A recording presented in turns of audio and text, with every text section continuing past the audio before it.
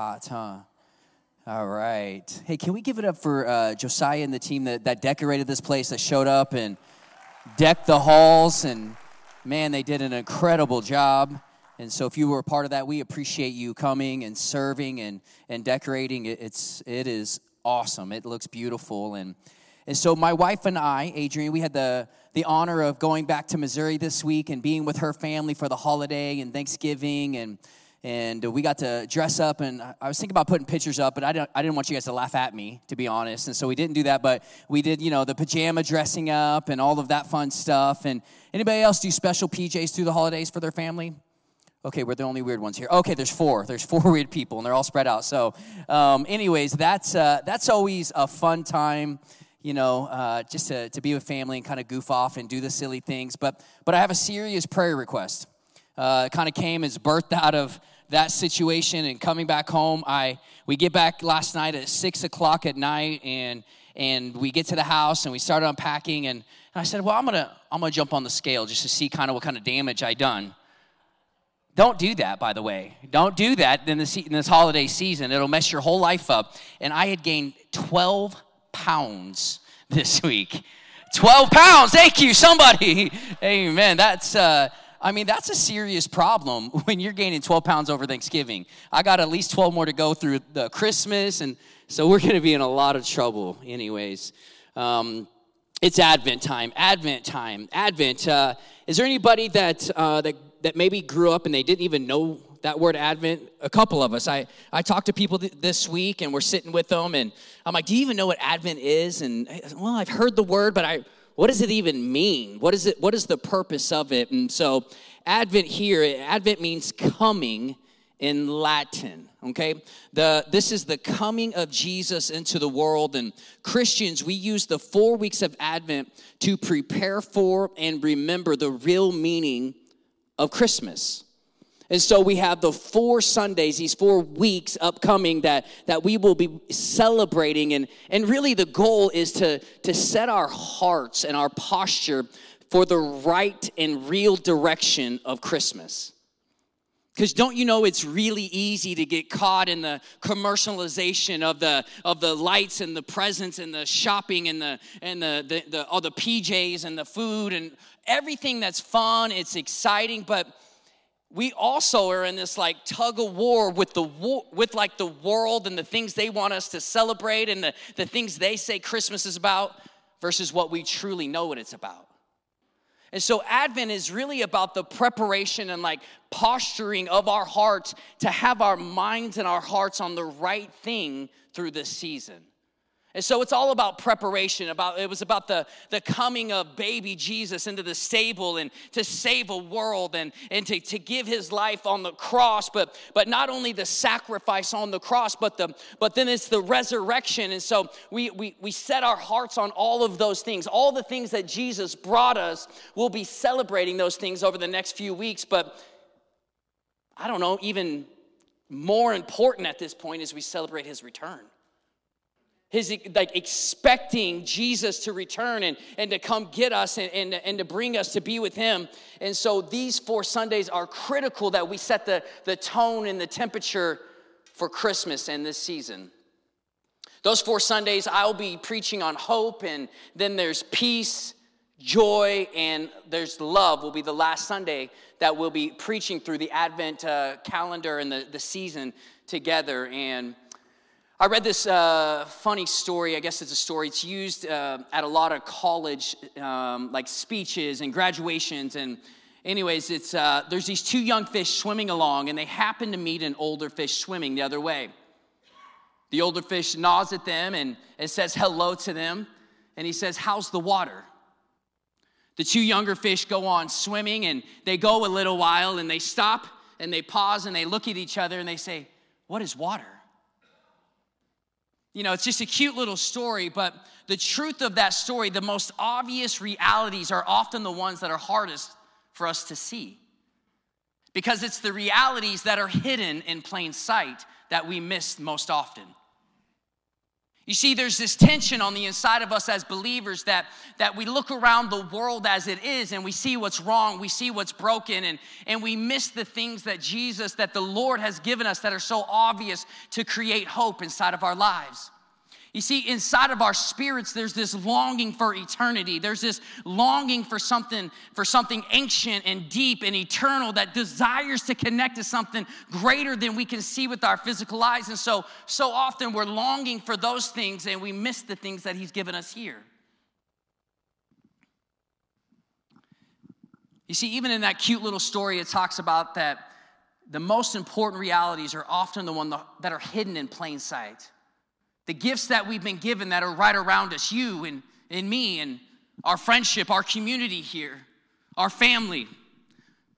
Those are the things a lot of time that get put on the back burner as we're busy in our lives. You see, us, just like those fish a lot of times when they say, what is water? We really have to set our minds, we have to set our hearts on what is hope. You see, we have to define what our hope is. That way we have an answer to a lost world, to a broken world, well, how could things be this way? We have to have an answer as to what our hope is. And of course, we know that is the birth, the life, the death, the resurrection, and the second coming of Jesus Christ to come get his bride.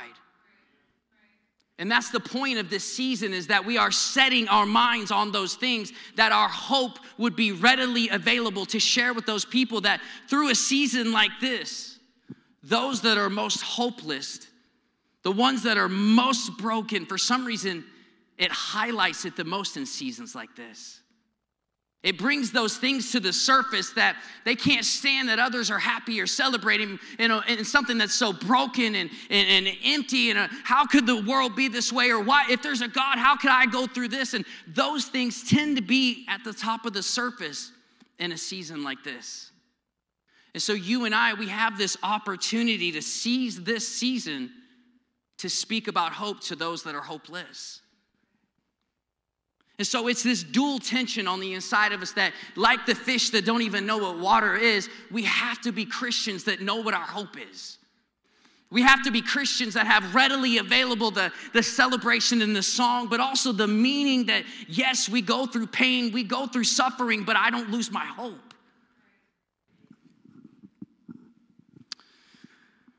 In our Advent devotionals, this is one of the quotes that's in there in the readings that we're doing. It says that we live in this space between the darkness of a world without Christ and the light of a world with Christ.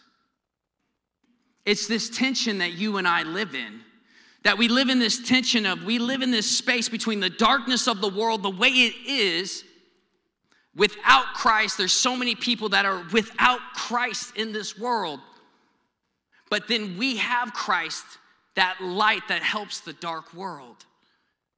And so in seasons like this, in Advent, we really have to set our focus. And so if we had a focus today, that Advent is a time for celebrating the hope that we have in Christ.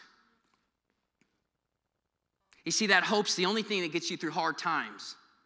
That hope's the only thing that gets you through tough seasons. That hope is the only thing that we can hold on to, because the hope does not promise that we will be absent from pain and suffering. In fact, the only thing hope does is says that I'll get you through it.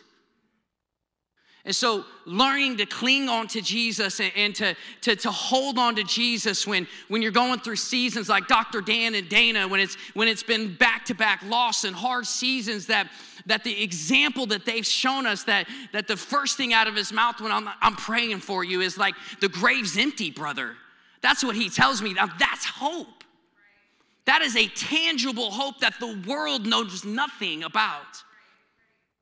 And so when you can suffer and you can go through pain, but you're not absent of the hope that we have, that is what a lost world is craving.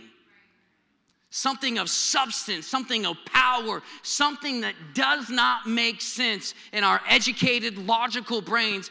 That kind of hope doesn't register until you experience it. Amen? It goes on to talk about that this lens, and Pastor Kurt did such an incredible job talking about that lens with the binoculars and what we see through that.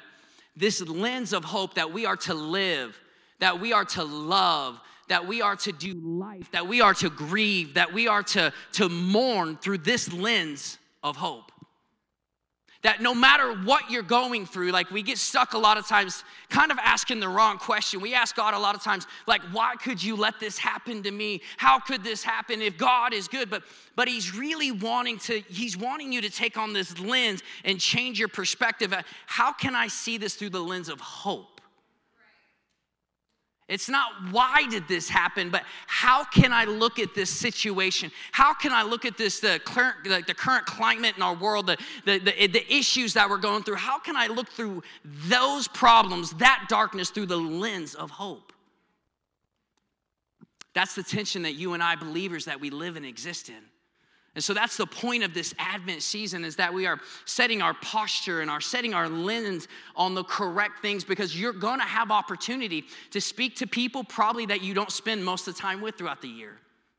Maybe it's friends, or maybe it's family, or maybe it's in the checkout line, or maybe it's at the grocery store, or wherever it is. You're going to run into one of those people I was talking about that are hopeless, that are carrying the weight of the world on their shoulders, and they've done everything they can to get rid of this pain and alleviate the pain, and they can't find any solution to get rid of it.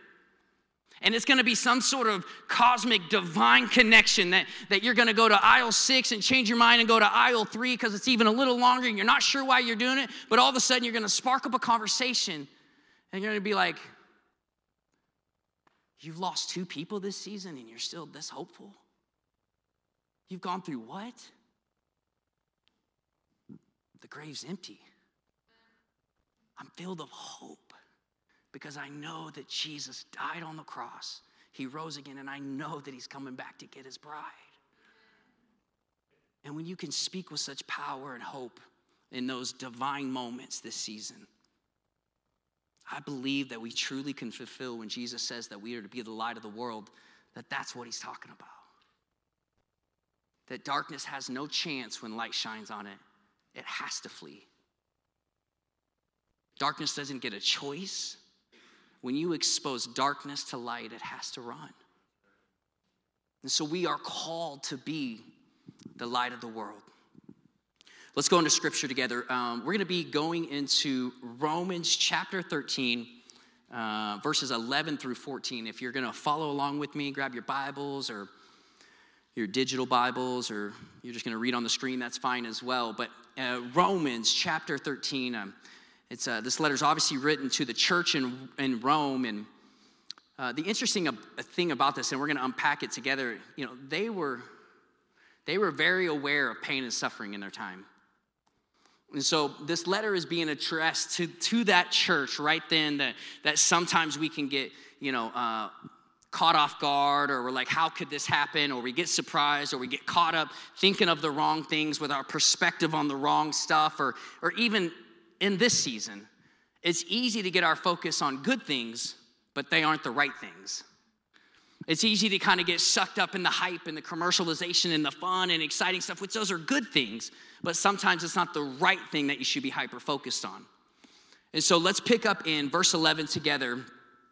And it says this, and do this, understanding the present time. Understanding the present time. And do this, understanding the present time. The hour has already come for you to, everybody say, wake up. Anybody sleeping in here?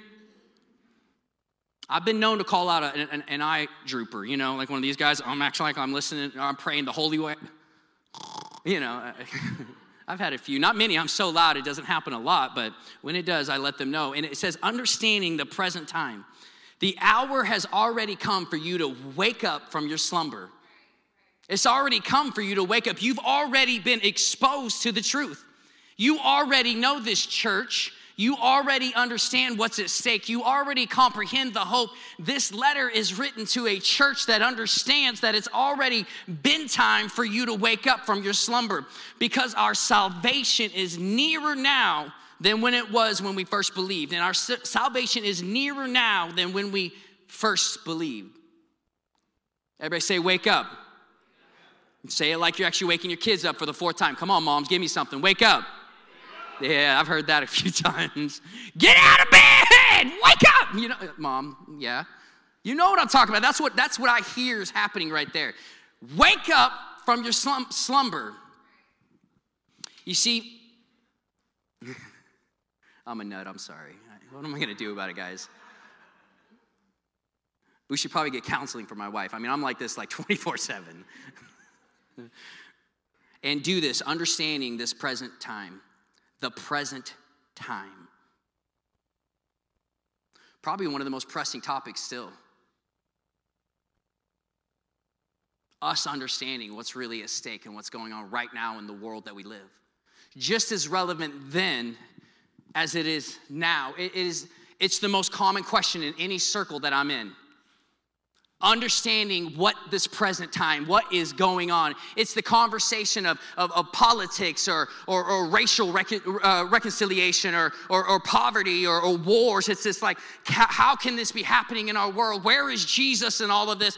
In our Bible studies, in our Christian conversations, like we are caught up in this hyper fixation on what is going on around us, what is gonna happen, how could this be happening? We're caught up not understanding this present time.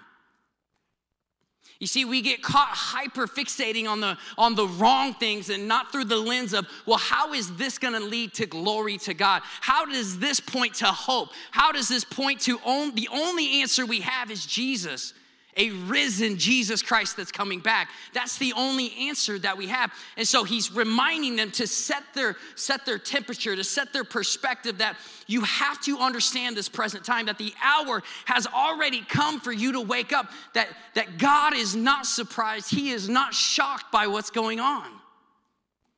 He wasn't then and he isn't now.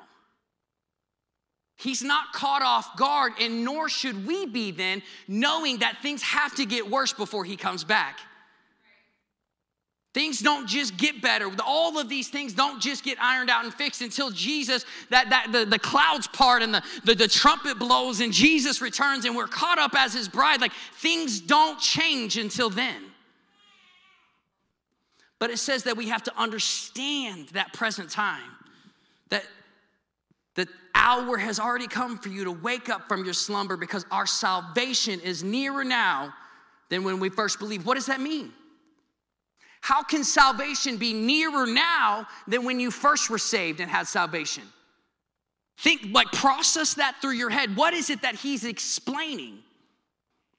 He just told us to understand the present time, and so he's pointing to how bad things are as they're on purposely. They're on purpose, they're this way. There's a reason that the present time is this way. And then he reminds us that salvation is nearer now than when you first were saved. Wait, there's a different kind of salvation? You see, what he is saying is that our hope is when Jesus returns, that is our complete salvation. That you have to fix your gaze upon those things, that you have to wake up from your slumber, and you have to look at everything in this present time through the lens of when our complete salvation comes is when Jesus brings us home. Like, that's the hope that we have as believers. Are you guys with me? 3 people. Let's go to verse 12 together, please. Verse 12. Verse 12, the night is nearly over. The day is almost here. Think about the imagery happening here. The imagery, the night's almost over. The night is almost over. The day is almost here. Complete salvation, that our salvation is almost nearer when Jesus comes back to get us. The night is almost over. The day is almost here. So let us put aside. Everybody say put aside. Put aside. Let us put aside the deeds of darkness and put on the armor of light. The deeds of darkness, that this battle between my flesh and what I want to do and when I want to do it versus what the Spirit wants me to do and when the Spirit wants me to do it. That we are to put aside these deeds of darkness, that we have to actually put those things aside. That in verse 12 is telling us that to put aside the deeds of darkness and to put on the armor of light, because we are going out into a dark world, that we are going to face darkness, that we have to be able to have the light that's inside of us be stronger than the darkness that'll be on us, or we're in trouble.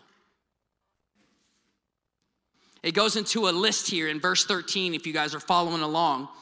And so it says to put aside these deeds of darkness. And then it kind of gives us a list. It says, let us behave. Let us behave decently, as in the daytime, not carousing and drunkenness, not in sexual immorality, debauchery, not in dissension and jealousy. You see, most of those, the carousing, the drunkenness, the sexual immorality, the debauchery, it all has to do with giving into the pleasure, the pleasure of life, the alcohol, the drugs, the sexual promiscuity, all the things that we give into our flesh. It's telling us that we have to put aside the deeds of the flesh. You see, I think sometimes in the over Christianese world, sometimes we hyper spiritualize what it looks like to put like, Lord, I'm praying that you just take this away from me, this desire, and we get up every day and Lord, I'm praying for this, but you don't do anything about it.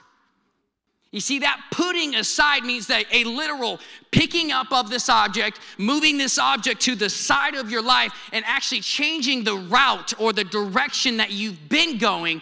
Because if you do not change the direction you've been going, you're going to keep falling in the same pothole. It says that we have to put aside those things that we were doing when Jesus saved us, that we have to literally change those things, put those things aside, that we are not continuing to run around and behave as the world behaves. You see, I think for most of us, that verse 13 is, I'm like, check, doing good, not carousing around. Who says that word anymore anyway? But no, I'm not in drunkenness. I'm not in sexual immorality. I'm not in debauchery. Like, man, I'm doing good, but is it weird that in that same list, all of a sudden dissension's there? You know, sometimes we get real funny with how sins look sometimes, but those are in the same list together. I ain't cheating on my wife. Woo, praise God, doing good, babe. But dissension? If that's not one of the greatest things that we're going to face inside of the church, let's say it over this next 2 years probably, it'll be the greatest opportunity for the church to rise up and have a division among the world that's ever been possible. Or if we actually had a lens of hope and say, yes, our political spectrum's falling apart and our leaders or whatever, and this is a problem in our inflation and an economy and all these things, and it's falling apart. I don't know what to do. I don't know how to pay my bills, but I'm going to look at it through the lens of hope. That instead of engaging those conversations and having a divisive attitude, a divisive attitude, or an argumentative point of view, that I'm going to look at it through the lens of hope that these things have to happen in order for my Savior to come back and get his bride. This is good news. You may get looked at like you're a little crazy, but it's true. What we believe is not necessarily logical, but it's hope.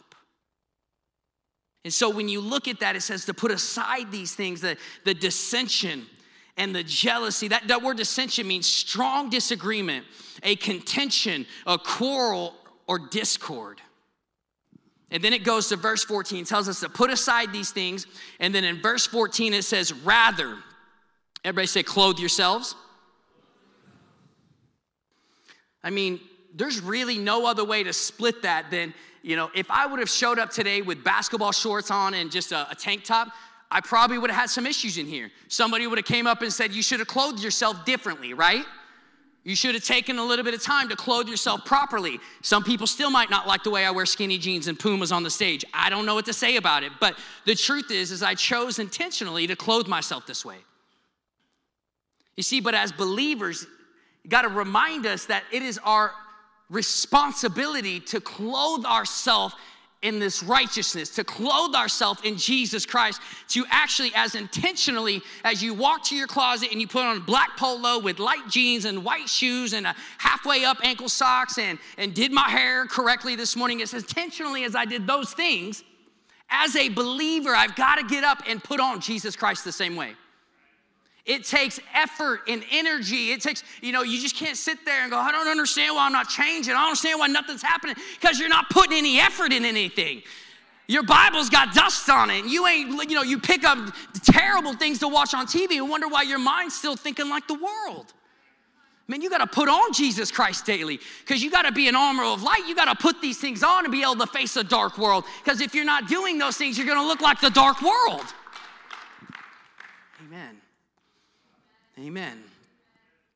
Rather, clothe yourself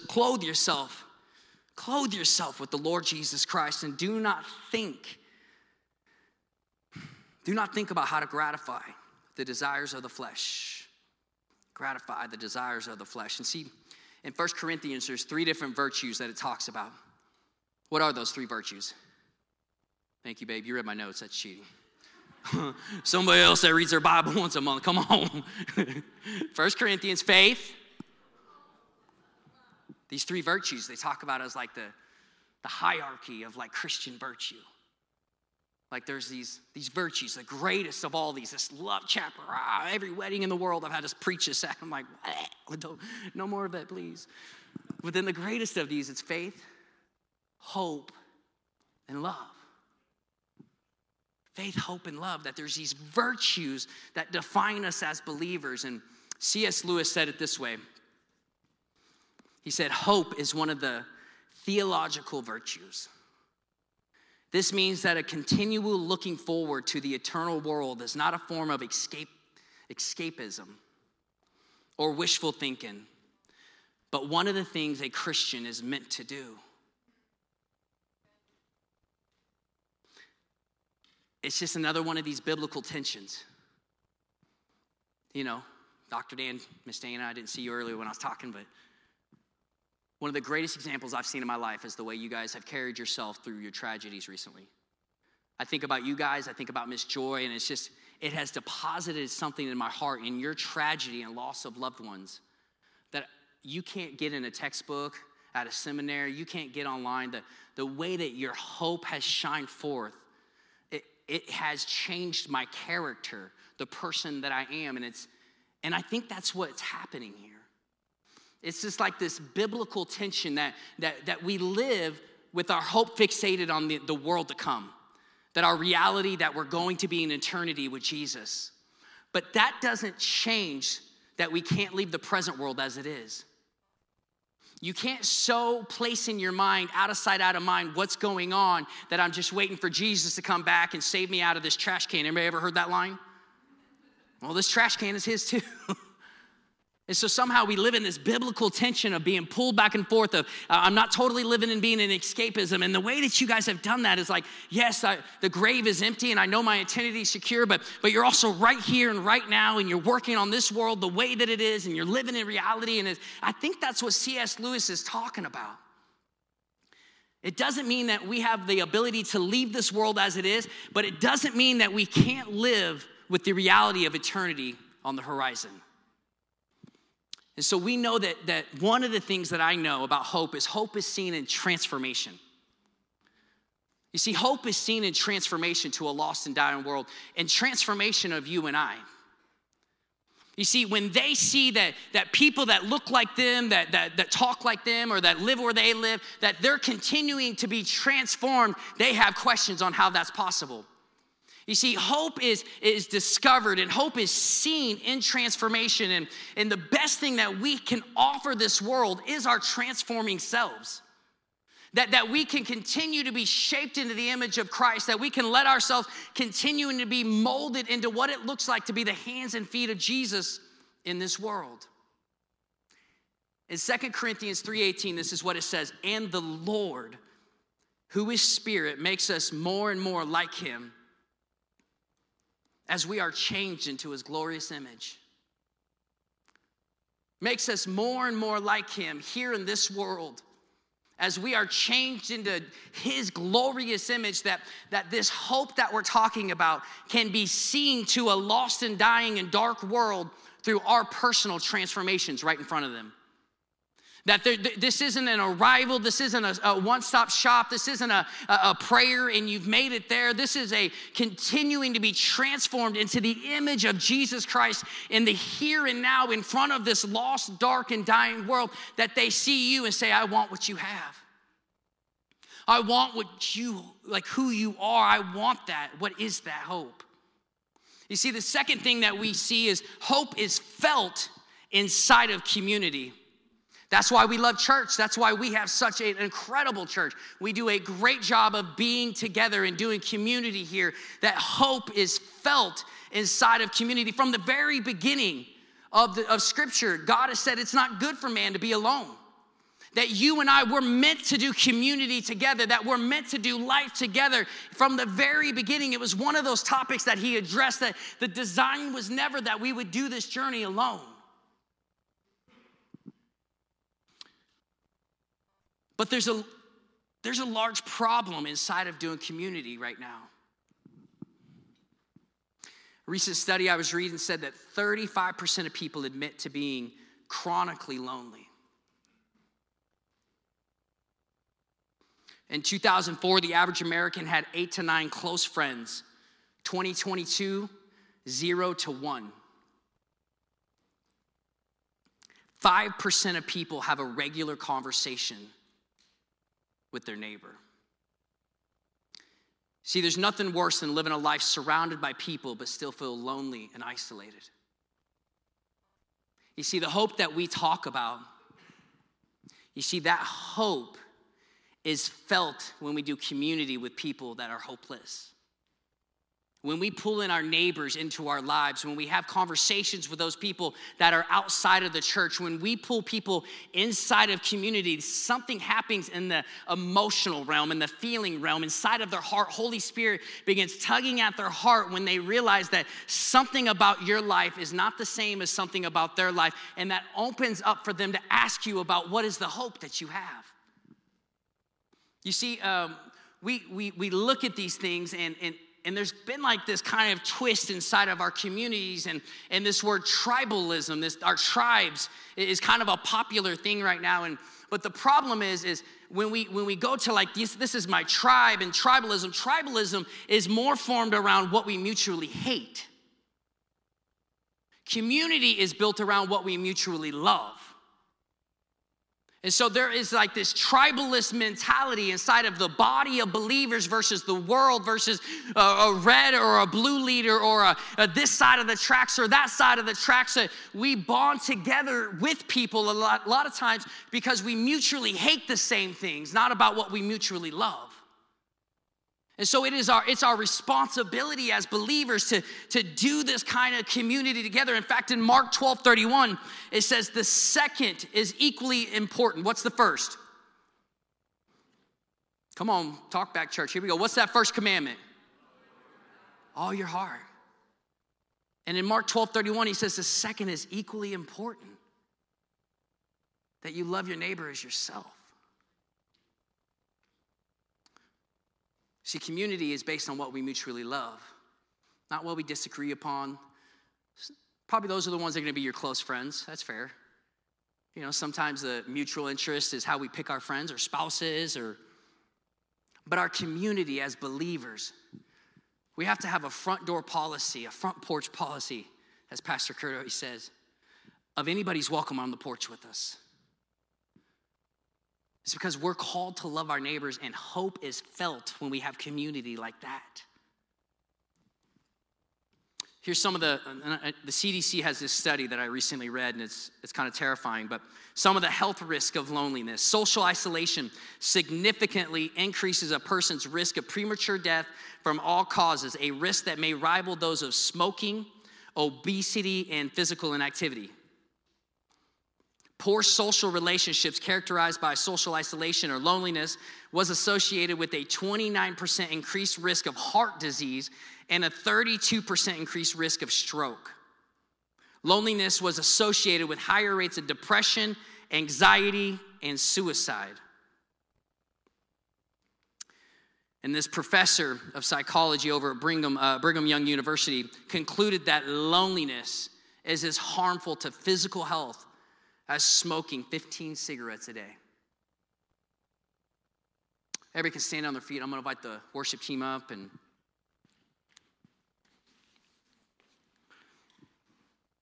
to have deep, meaningful relationships with others is a reflection of a deep, meaningful relationship with our Creator.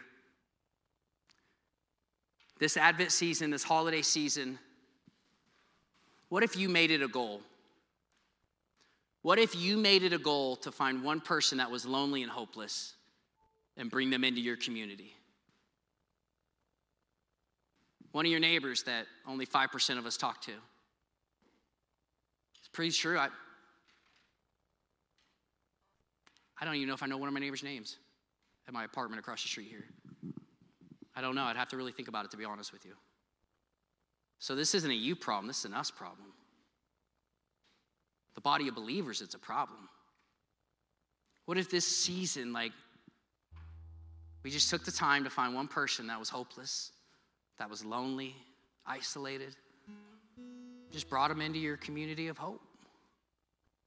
Just slow down enough to have a front porch that's inviting enough to have a conversation even. See, hope is found in mercy. Psalms 51, 1 and 2. You see, we give people mercy because we've been given so much. Have mercy on me, O God, because of your unfailing love. Because of your great compassion, blot out the stain of my sin. Wash me clean from my guilt and purify me from my sin. We've been given so much. Man, I look around this room and we've been given so much. So much. Entrusted with so much. You know, somebody asked me, how you doing? Man, a lot better than I should be. A lot better than I should be. But I'm sure it's just me. Man, but sometimes I just get stuck complaining about anything I can find to complain about. And I don't meditate and focus on hope. That all my hope, it's in Jesus. And this is an intentional pause button today. It's here. Christmas is here. We can't push it back. I tried. It didn't work. But if you're here today and you need to set that focus on the hope of Jesus Christ, I want you to just take that few minutes. They're going to bring the house lights down for me. I want you to bow your head for me. I want you to think about this. Are you in a position and place in your life personally that you need to set that perspective on hope right now? Maybe you've allowed yourself to be hypercritical like me. This season, for whatever reason, I've just been overwhelmed and hypercritical of the silliest things. My perspective's been off. Maybe you've had tragedy or trials or struggles going on, and you need to set your perspective on hope this morning. We have a few moments we're going to worship together, and we believe these altars are a great place to kneel and have a conversation with God and set that perspective. You can do that at your seat, worshiping with your hands in the air or sitting down or kneeling on the ground, but I believe that this is an intentional time for us to pause and just set our perspective on that hope that we have in Jesus Christ. And so, Lord, I ask that you just do what only you can do as these altars are open, as we have just a little bit more worship before we close the service today.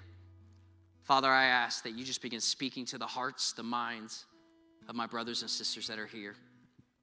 In the name of Jesus, let's worship together.